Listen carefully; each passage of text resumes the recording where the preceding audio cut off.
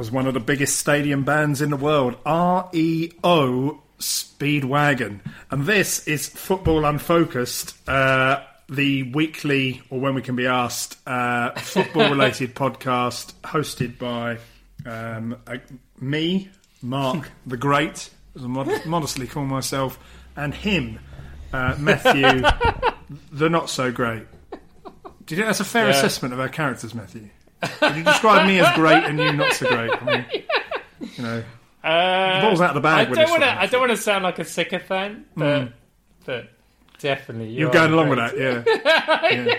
No, I'm learning a lot from Vladimir Putin. You know, he's going for this whole strongman thing, isn't he? And you know, trying to re-establish kind of Russia's superiority on the global stage. It's aggression, in line with leaders of the past like Catherine the Great and Peter the Great. So I'm thinking, great. That's the way to go. Just call yourself great, regardless of whether or not you've got the credentials to back it up. Yeah, and then somebody in history will write about you, I'm sure. Yeah, someone will. Christ knows who. Matthew, we've got a lot to get through today. We had a slightly unscheduled half-term break last week. What are you going to do, listeners? If you didn't like it, sue us. Do something better, you know? You don't have to sit there and do this shit. I have to turn up every week, turn on my computer and look at his mug. And then try and talk to him about football. You should try it. It's awful. They can't see you pointing at me. No, but I am pointing aggressively. I'm quite surprised that you can see me pointing at you. Well, it's well done. Screen. Thank you. Show off. Matthew, before I start with the... by the way, if you're listening for the first time, I tend to begin these podcasts in order to make them kind of light-hearted and less kind of po-faced and earnest and so focused on the sort of ins and outs and intricacies of football. I'm trying to shed light on Matthew as a human being because he has very little to add from a content perspective, so or indeed any other perspective. So I'm just trying to. That makes him a man of mystery. You know, I put everything out there. I really put my balls on the line for this shit. Whereas Matthew gives nothing away. So I'm opening him up like a tin of sardines, slowly peeling back to really, you know, delve in and get good eye. See all the brine swimming. And those lovely, nutritious protein, omega-3 filled fillets from the Atlantic Ocean. Have you been watching me undress again? I have, Matthew, yeah.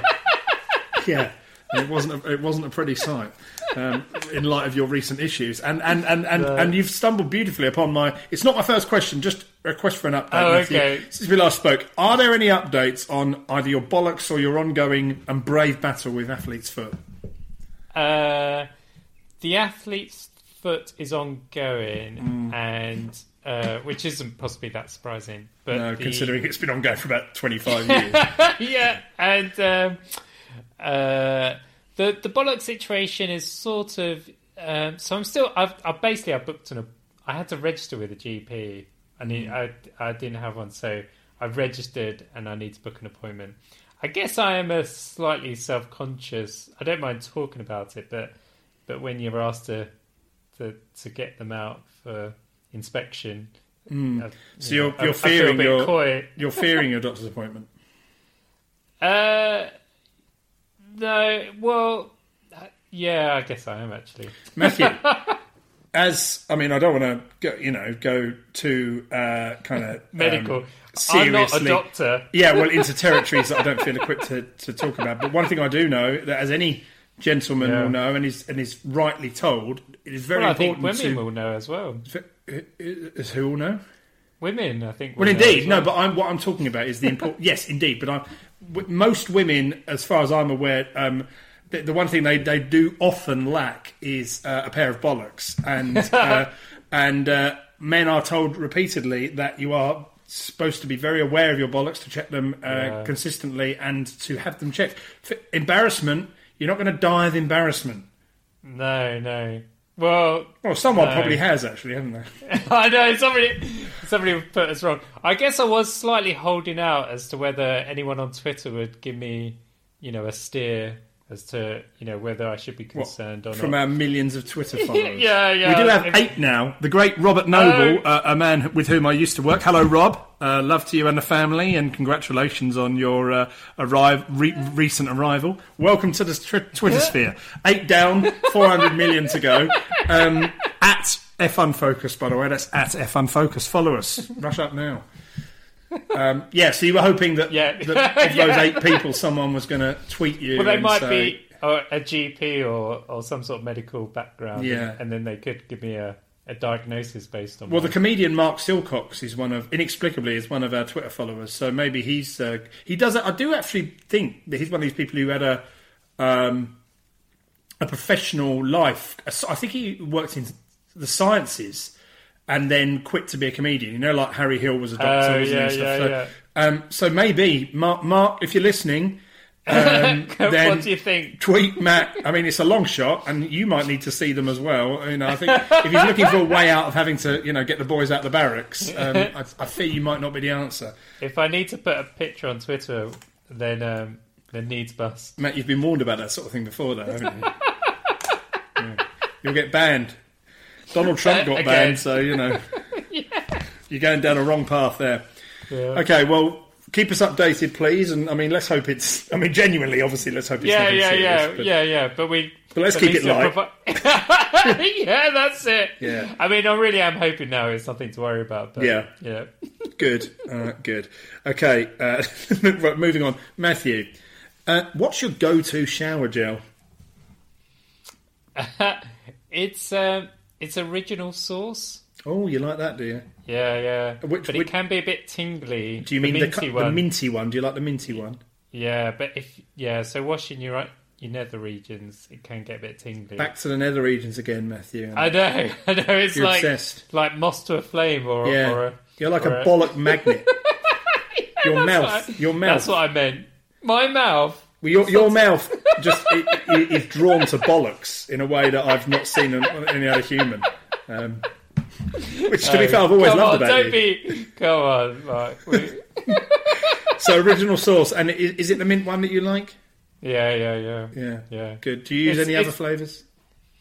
I think there's like a strawberries and cream one as well, or something like that. You like that one, do you? So you're dismissing lemon. Yeah, do you like the lemon? No, I don't. I don't use it. Oh, you don't use it? But I have used it. I was in... It's one of those... I'm just trying to think. I was in your shower not too long ago. And I was trying to think, what was in your... Well... I think it was something like... You had like Super Drugs Essentials. It definitely wasn't that. And B, I would have hidden, in the knowledge that you were going in my shower, right. I'd have hidden any valuable... The good stuff. Neil's Yard stuff is getting put away when you're going round. I was thinking, I was like, that's kind of your sort of speed. But there wasn't any. It is, but it's also now increasingly beyond my financial resources. So, it's going to be like one of those things that is my stubbornness to cling on to using pretentious, high-value body products going to be the thing that brings me down, kicking and screaming, Is that going to be like Karl Marx, when he was subjected to abject poverty when he was writing Capital and having to slum it, living on people's sofas and stuff, and couldn't pay his debtors, but refused to give up his daughter's piano lessons because of kind of what it represented in terms of him in society. It's ironic, considering his political views, that he was actually very bothered about sort of status and rank for himself. But so that you could can empathise. So is that your Neil's Yard? Neil's Yard is my daughter's piano lessons. Yeah. Matthew, question 2. How many wash loads do you do in an average week?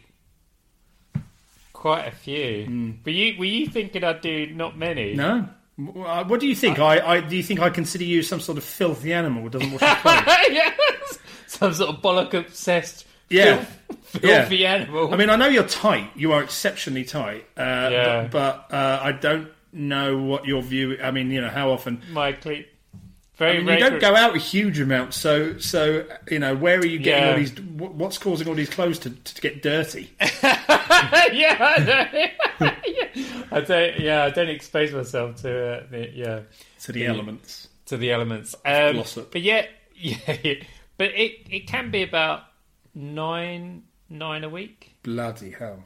That's a lot. Yeah. Do you not? Do you do quite small loads then? Do you not let it build up? I do I separate them out. So you got darks, whites. Oh, I'm familiar with the system. Yeah. I go further, Matthew. I have a separate for colours and whites, and then synthetics, all gym gear, swimming gear, etc. And then towels separate as well. Yeah, obviously. if I'm honest, and it's bedding. actually yes. God, this is going into Matthew, this is the sort of detail that people want. People don't tune into this to listen to my views on the career of Kevin Campbell. They want to know how many times a week you wash items of clothing or other cloth-related items in your abode. Yeah, so 9 or 10 then. 9 or 10. Yeah. I mean, that is a lot. Yeah. How many do you don't have kids? Because if you're I know. Two adults, that's what Jay says. Yeah.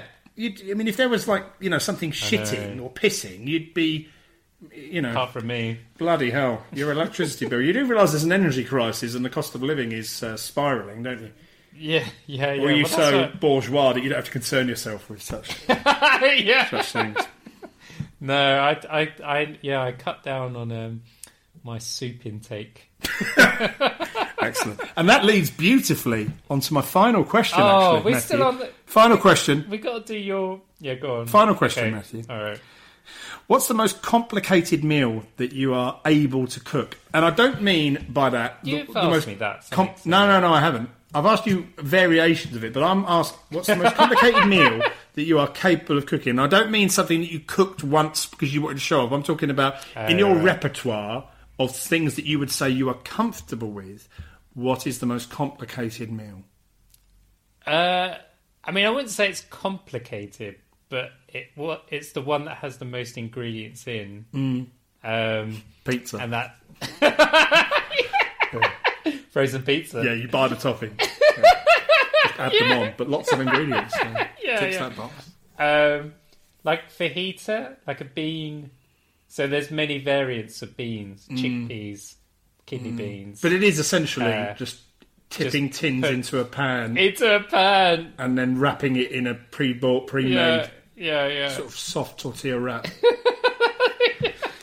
Here, end of my questions. It really is, once again, it's an education. Absolutely revealing.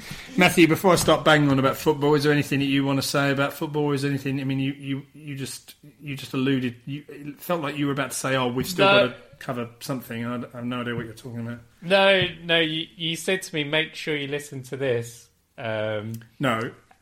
For the purposes of the tape, I suggested to Matthew earlier this week that in order to just familiarise himself without having to go to the trouble of actually watching a football match or devoting any time to football, that he might, a good kind of entry-level bit of coverage to familiarise himself with and get used to listening to is Five Live's Football Daily. I rate Five Live's coverage very much. I think you get a better level of punditry and a more kind of engaging and familiar level of punditry than you get on most TV programmes. And their Football Daily podcasts are really good, particularly the Monday Night Club, hosted by Mark Chapman, with Micah Richards, Chris Sutton and the great journalist Rory Smith on a weekly basis. And I suggested that Matthew might want to listen to that on a weekly basis just to familiarise himself with what's going on in the world of football.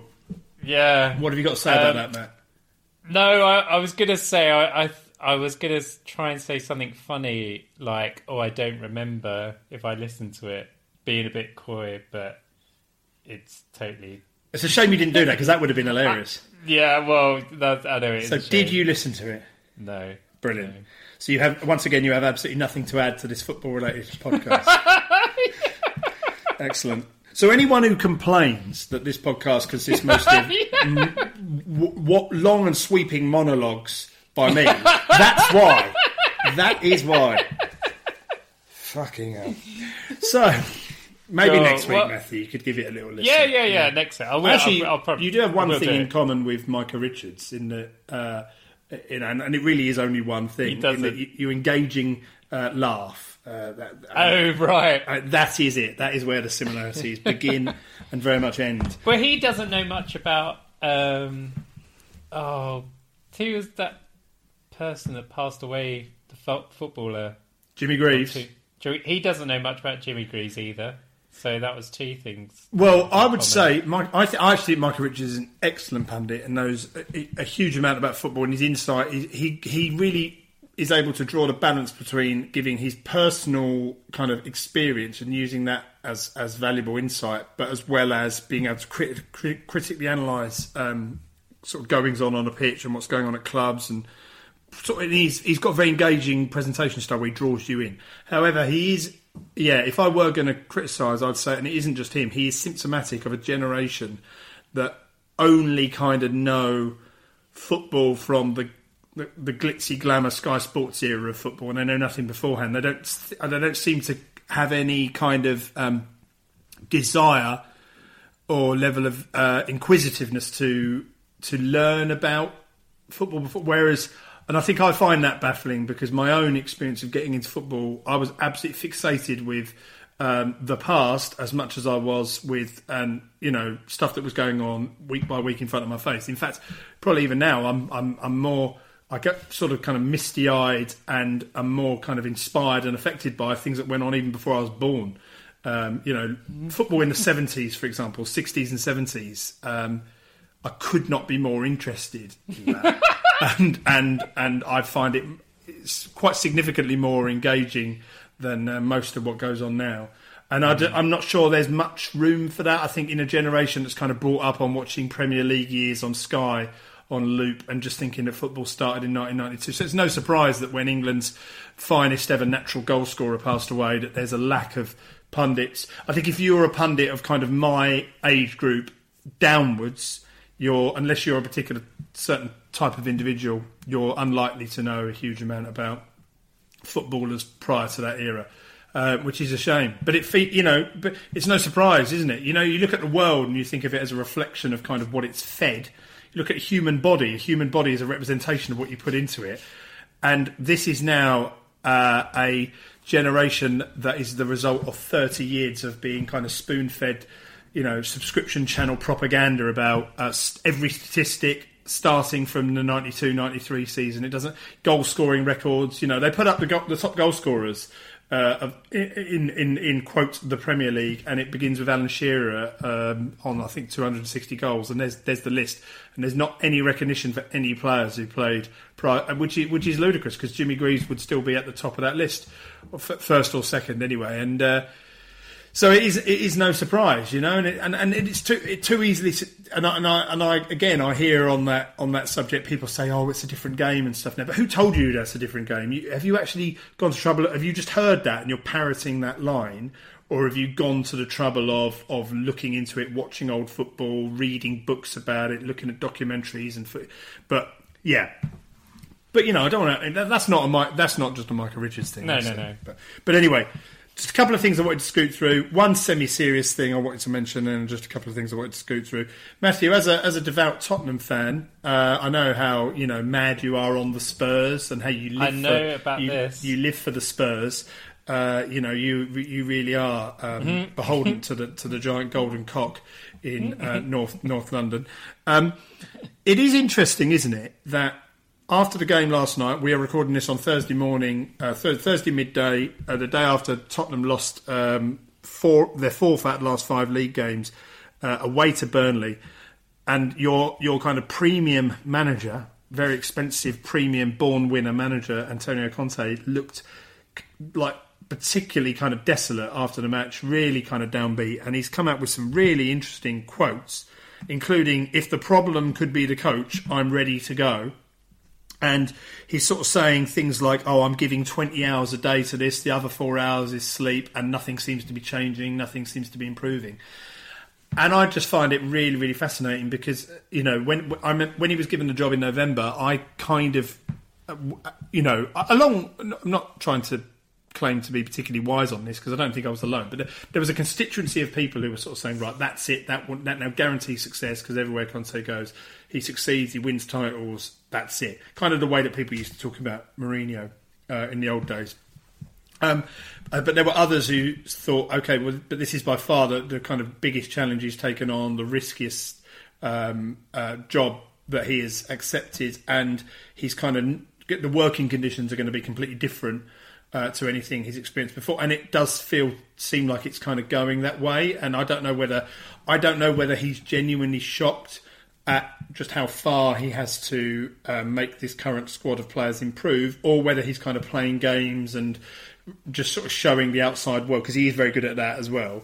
Just kind of showing the outside world, look at this shit that I've walked into here. Don't blame me personally. I'm kind of doing everything, but you can't, you can take a horse to water type thing. And maybe even kind of playing a long-term game to ensure that he gets a big transfer kit in the summer. I don't know. I mean, Matt, I hesitate to ask this, but as a big Spurs fan, do you have a view on this? Did you notice this was happening? Yeah, no. He did seem to be looking at a way of engineering an exit of sorts.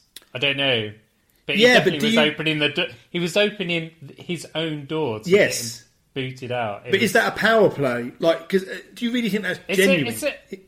Yeah. He's been in the job for 22 matches. Yeah. Have you known a manager to do that? In order to do that, really? Mourinho used to do that sort of thing. Did he? Yeah, so it is a little bit from the kind of Mourinho playbook. You kind of go on the front foot and sort of say, well, I've got this. I mean, Mourinho, he went even further, because he used to basically say everything else isn't good enough, but I'm a winner. But if you want to blame me, and I'll go. He was always kind of, and eventually Chairman started saying, "All right, then, yeah, fuck off." Whereas I think with this, he's so new into the job, like relatively speaking, and it is unrealistic. There has to be a bit of a reality check here. I think some people got so excited with the fact that it was Conte, and so kind of ahead of themselves because of his name and his reputation.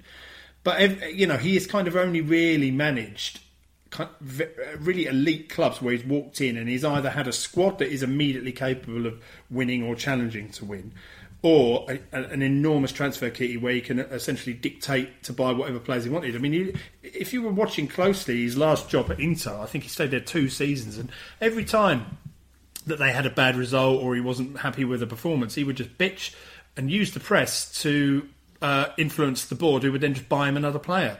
And they started spending way above any other Italian club during that period of time, including Juventus, who had won 10 titles in a row by then. So, he's kind of used to being able to throw his toys out of his pram, but in quite a controlled and strategic way, and kind of getting what he wants. The thing is here that is interesting to me is that Tottenham are having a very strange season, because they have these moments where they look amazing. I mean, you've beaten Manchester City home and away. It's incredible. And on Saturday against City, they were so good. They probably should have won by more. They were absolutely brilliant. And they are still a really dangerous opponent, because on the day they can, they've got such exceptional players on the break. The Kane and Son combination is, one of the most potent in European football. But among that, they've had these runs of just kind of playing uninspiring football, looking demotivated, key players on the wane. Even Harry Kane himself, who was brilliant on Saturday, I think he's only scored 7 league goals this season. By far and away his lowest goals per game ratio in any season since he's been at the level he is. And you kind of have to question, it feels like the decline and the underperformance in this level of players is so long term and ingrained now that is it actually an underperformance, or is that just the level that these players are at? And they seem to have tried all sorts now. Half the players who were signed either last summer or the summer before were flushed out in January, even if that required a big financial loss. Dele Alli, who kind of until a couple of years ago the team was kind of built around him, he's now been shipped out after successive managers didn't seem to want him there. Kane himself obviously was, it was an open secret, he was desperate to get out last summer. And you kind of think, okay, well, the club runs itself in a very sort of fiscally responsible and disciplined way. They don't ever flex from that. They've got Daniel Levy, who's famous for his negotiation skills. But the nature of those skills is that he plays brinkmanship. He's very good at playing brinkmanship in order to get the highest price for when he's selling and drive the price down when he's buying. What that may have its advantages in terms of the bottom line, but where it is a problem is if you're someone like Conte and you want to know that you've got a squad and that's who you're dealing with for that season, it doesn't give you huge amounts of time to embed them kind of prior to the season and to work with them and to plan ahead. So it is going to be really interesting. I do have a slight sense that this is maybe just a bit of noise, and because Conte just won't know how to deal with this situation because he's so unaccustomed to it. But at the same time, it isn't a marriage made in heaven, and it's going to be interesting to see how it goes. I mean, I've got no dog in this fight, really. I have no objection to Tottenham, and I'd be quite happy for them to, do well and finish in the top four. It doesn't really matter. I mean, it looks like the top three are the top three, and someone else is going to finish in the top four. So, I'd rather it was Tottenham, Arsenal, West Ham or Wolves than a certain other club in that race. And so I'd be quite happy for it to be Tottenham. But they seem to be blowing, a few weeks back, which is another reason I described their season as strange. A few weeks back, they had all these games in hand, and you kind of look saying, if you win all them, you're going to be like third. You go above Chelsea. But, listen, the word "but" was doing a lot of heavy lifting in that sense, and they really are. I mean, to go and beat Man City, but yet lose to Burnley and Southampton and Wolves, two of them at home.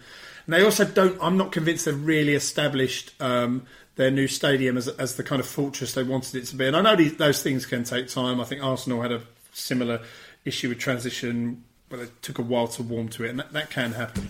But it is a noteworthy situation.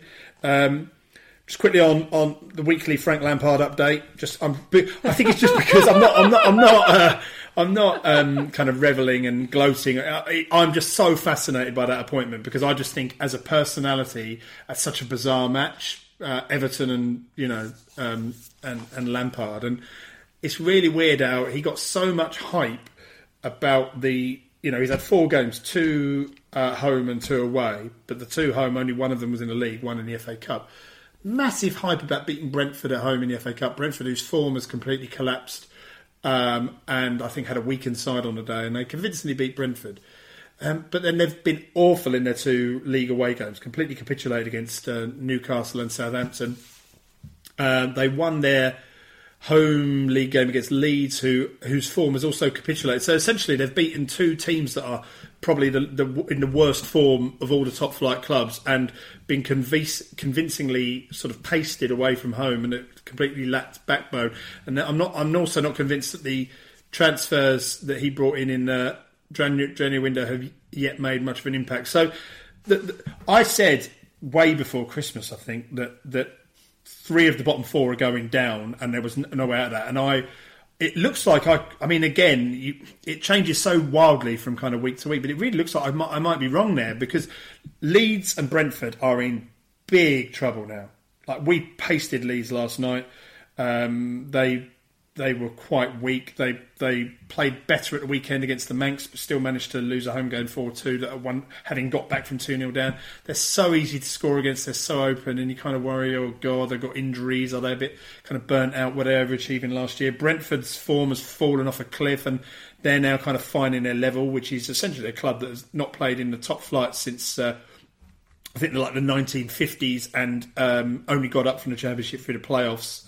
So that initial bubble seems to have burst a little bit. So they are banging trouble. And when the likes of Burnley and Newcastle have started winning, even Norwich have had a big upturn in form, I do think Watford will go down. But even though they picked up a result at Villa last week, so I think it actually could be a really interesting end to the season, which is just as well, because we all know the title race is over, because Man City won the league in December, didn't they? I know all the pundits agreed with that, and the pundits are never wrong. So it's just as well that Didn't you say that? No, no, Matthew, no, I didn't. Yes, you did. But it doesn't. Man City were 8 points in front or something. You were like, that's it. Well, we've always had games in hand. And this is the thing; they don't. I'm not saying. This is just we've always had games in hand, and this is the thing. I still think that Man City will probably win the league, because what Liverpool have to do in order to win it is to be all. They've got 12 games left, and they essentially are probably going to have to win them all, including Man City away. But in the same way that all the pre-season pundits didn't include Liverpool among the title favourites at all, and that is across the board. Nobody mentioned us. Nobody. They just went for who made the glitziest summer signings. In exactly the same way, they failed to recognise that we were in a strong position, having only lost 2 matches all season, with games in hand going into the new year, and with players coming back from injury, once again just completely overlooked. But I'm sure City will win the league, so that doesn't matter. So just as well as a relegation battle. Another thing worth mentioning, today Mark Hughes, who's a Premier League manager with one of the, in terms of like the list of, this is one of the, having dismissed Premier League era stats, I'm now going to throw one in. He's certainly in the top 10 of matches managed in the Premier League. So he's a vastly experienced coach with varying levels of success. I think he actually did a really good job at Stoke. He was there for 5 years, changed their style of play, and had, brought better players in. Their league positions improved all the time with him, and it went a bit stale in the last season. But that can happen when you're managing a club where you're always pushing kind of against expectation a little bit. He did a good job at Blackburn Rovers. He did a good job with Wales national team, and he even did an all right job at Man City when they first got their money. But it didn't go well for him at Southampton, kind of up and down at QPR. And he had one season at Fulham where he did quite well and then resigned, thinking he was worthy of better things. And he today has accepted a job, having only managed in the Premier League and international level. He's not been in a job for just over 3 years. End of 2018, he lost his job at Southampton. And he's taken a job at Bradford City in League Two. They're kind of mid-table in League Two. And I've got great respect for it, because firstly, it can't be motivated by money, because he's not going to be, on anything close to the salary he's used to. So what he's clearly done is he's showing ambition, even though I think he's in his late 50s. And a lot of people would sort of step away and go, I've kind of done what I need to do. And he's also, I think, recognised that at that level, that's a club that are way bigger than pretty much anyone else down there. They still get like average gates of about 10 or 12,000, and their ground can hold probably about 25, 30,000. They've got a big catchment area of players, of supporters, and a kind of traditional fan base, despite the fact that they've achieved very little as a club. I think it shows that he now clearly is able to kind of look at football and say, well, what's the best that can happen for me? The very highest profile Premier League job that I'm ever going to get is a club that's in relegation trouble. So, I might be able to keep Watford in the Premier League for one more season, and and all that means is that I'll keep them up, and then the next season when we get a run of results, the fans will turn against me, and I'll be out of a job, and I'll get a bit of a payoff, and then I'll go back, and that's going to leave a completely unremarkable kind of stain on football history. But I could go to Bradford. I could manage from the bottom up. I could completely revolutionise a club. I'll be given a bit more time because the media pressure and the speculation isn't as intense. The locals and the support base will probably be delighted that a high profile manager is happy and willing to manage that club, and I can win trophies and run through the divisions. Bradford City are a club that were in the Premier League for 2 seasons in the early 2000s, and they're not all right. They were probably punching a bit above their weight there, but they actually have infrastructure in place to be way bigger than what they are. To definitely be a kind of mid-table championship team when you look at some of the clubs that have done that. And you look at some of the clubs that have been in the Premier League in recent years that are significantly smaller than Bradford City, like Watford, like Bournemouth, like Wigan. Bradford are bigger than all of them. So, great respect. Hats off to Mark Hughes. Well done, mate. Weekly Darren Fletcher watch on BT Sport last night at the very end of a game. I've seen a clip this morning. Literally in the last 30 seconds, him and Robbie Savage with their usual pants down sycophancy towards Cristiano Ronaldo. He was running towards the corner flag, took an enormous dive to try and win a free kick in injury time to give them the opportunity to get ahead in the tie against Atletico Madrid. And they both Fletcher started going, "Oh, free kick," and then nobody reacted, even none of the players, because I think it was such an obvious dive. Even none of the players sort of appealed for it, and Ronaldo just sort of sat on the ground looking disconsolate. And Fletcher was just completely baffled. He was, I cannot believe that's not been given, because to him there is just no fault with that guy. He went down, so therefore it is a foul, and if it doesn't get given, it's a scandal. So yeah, that's just a weekly thing. And then finally ending on.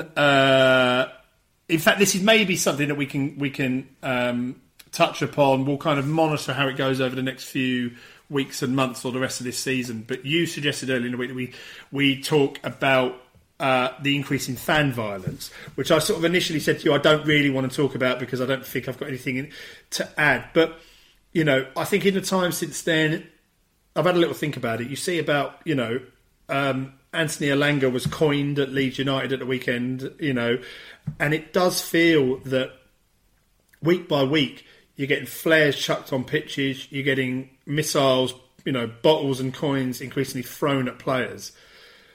And it is, people are kind of, it's easy to make parallels with the bad old days of the 70s and 80s when football violence was kind of at its peak in this country. But where it's different is that most of that was kind of concentrated in groups of people, particularly rival groups and kind of firms within which pretentious football hipsters would these days describe as ultras when they're talking about clubs on the continent. With self-important fans who don't have the balls to actually travel overseas and just stand behind the goal with megaphones and think that makes them ultras, directing their sort of, you know, fascistic fan bases. But the thing that differentiates is this seems to be just the kind of righteous anger and indignation of individuals who can't control themselves, so project that onto players rather than kind of each other in the crowd.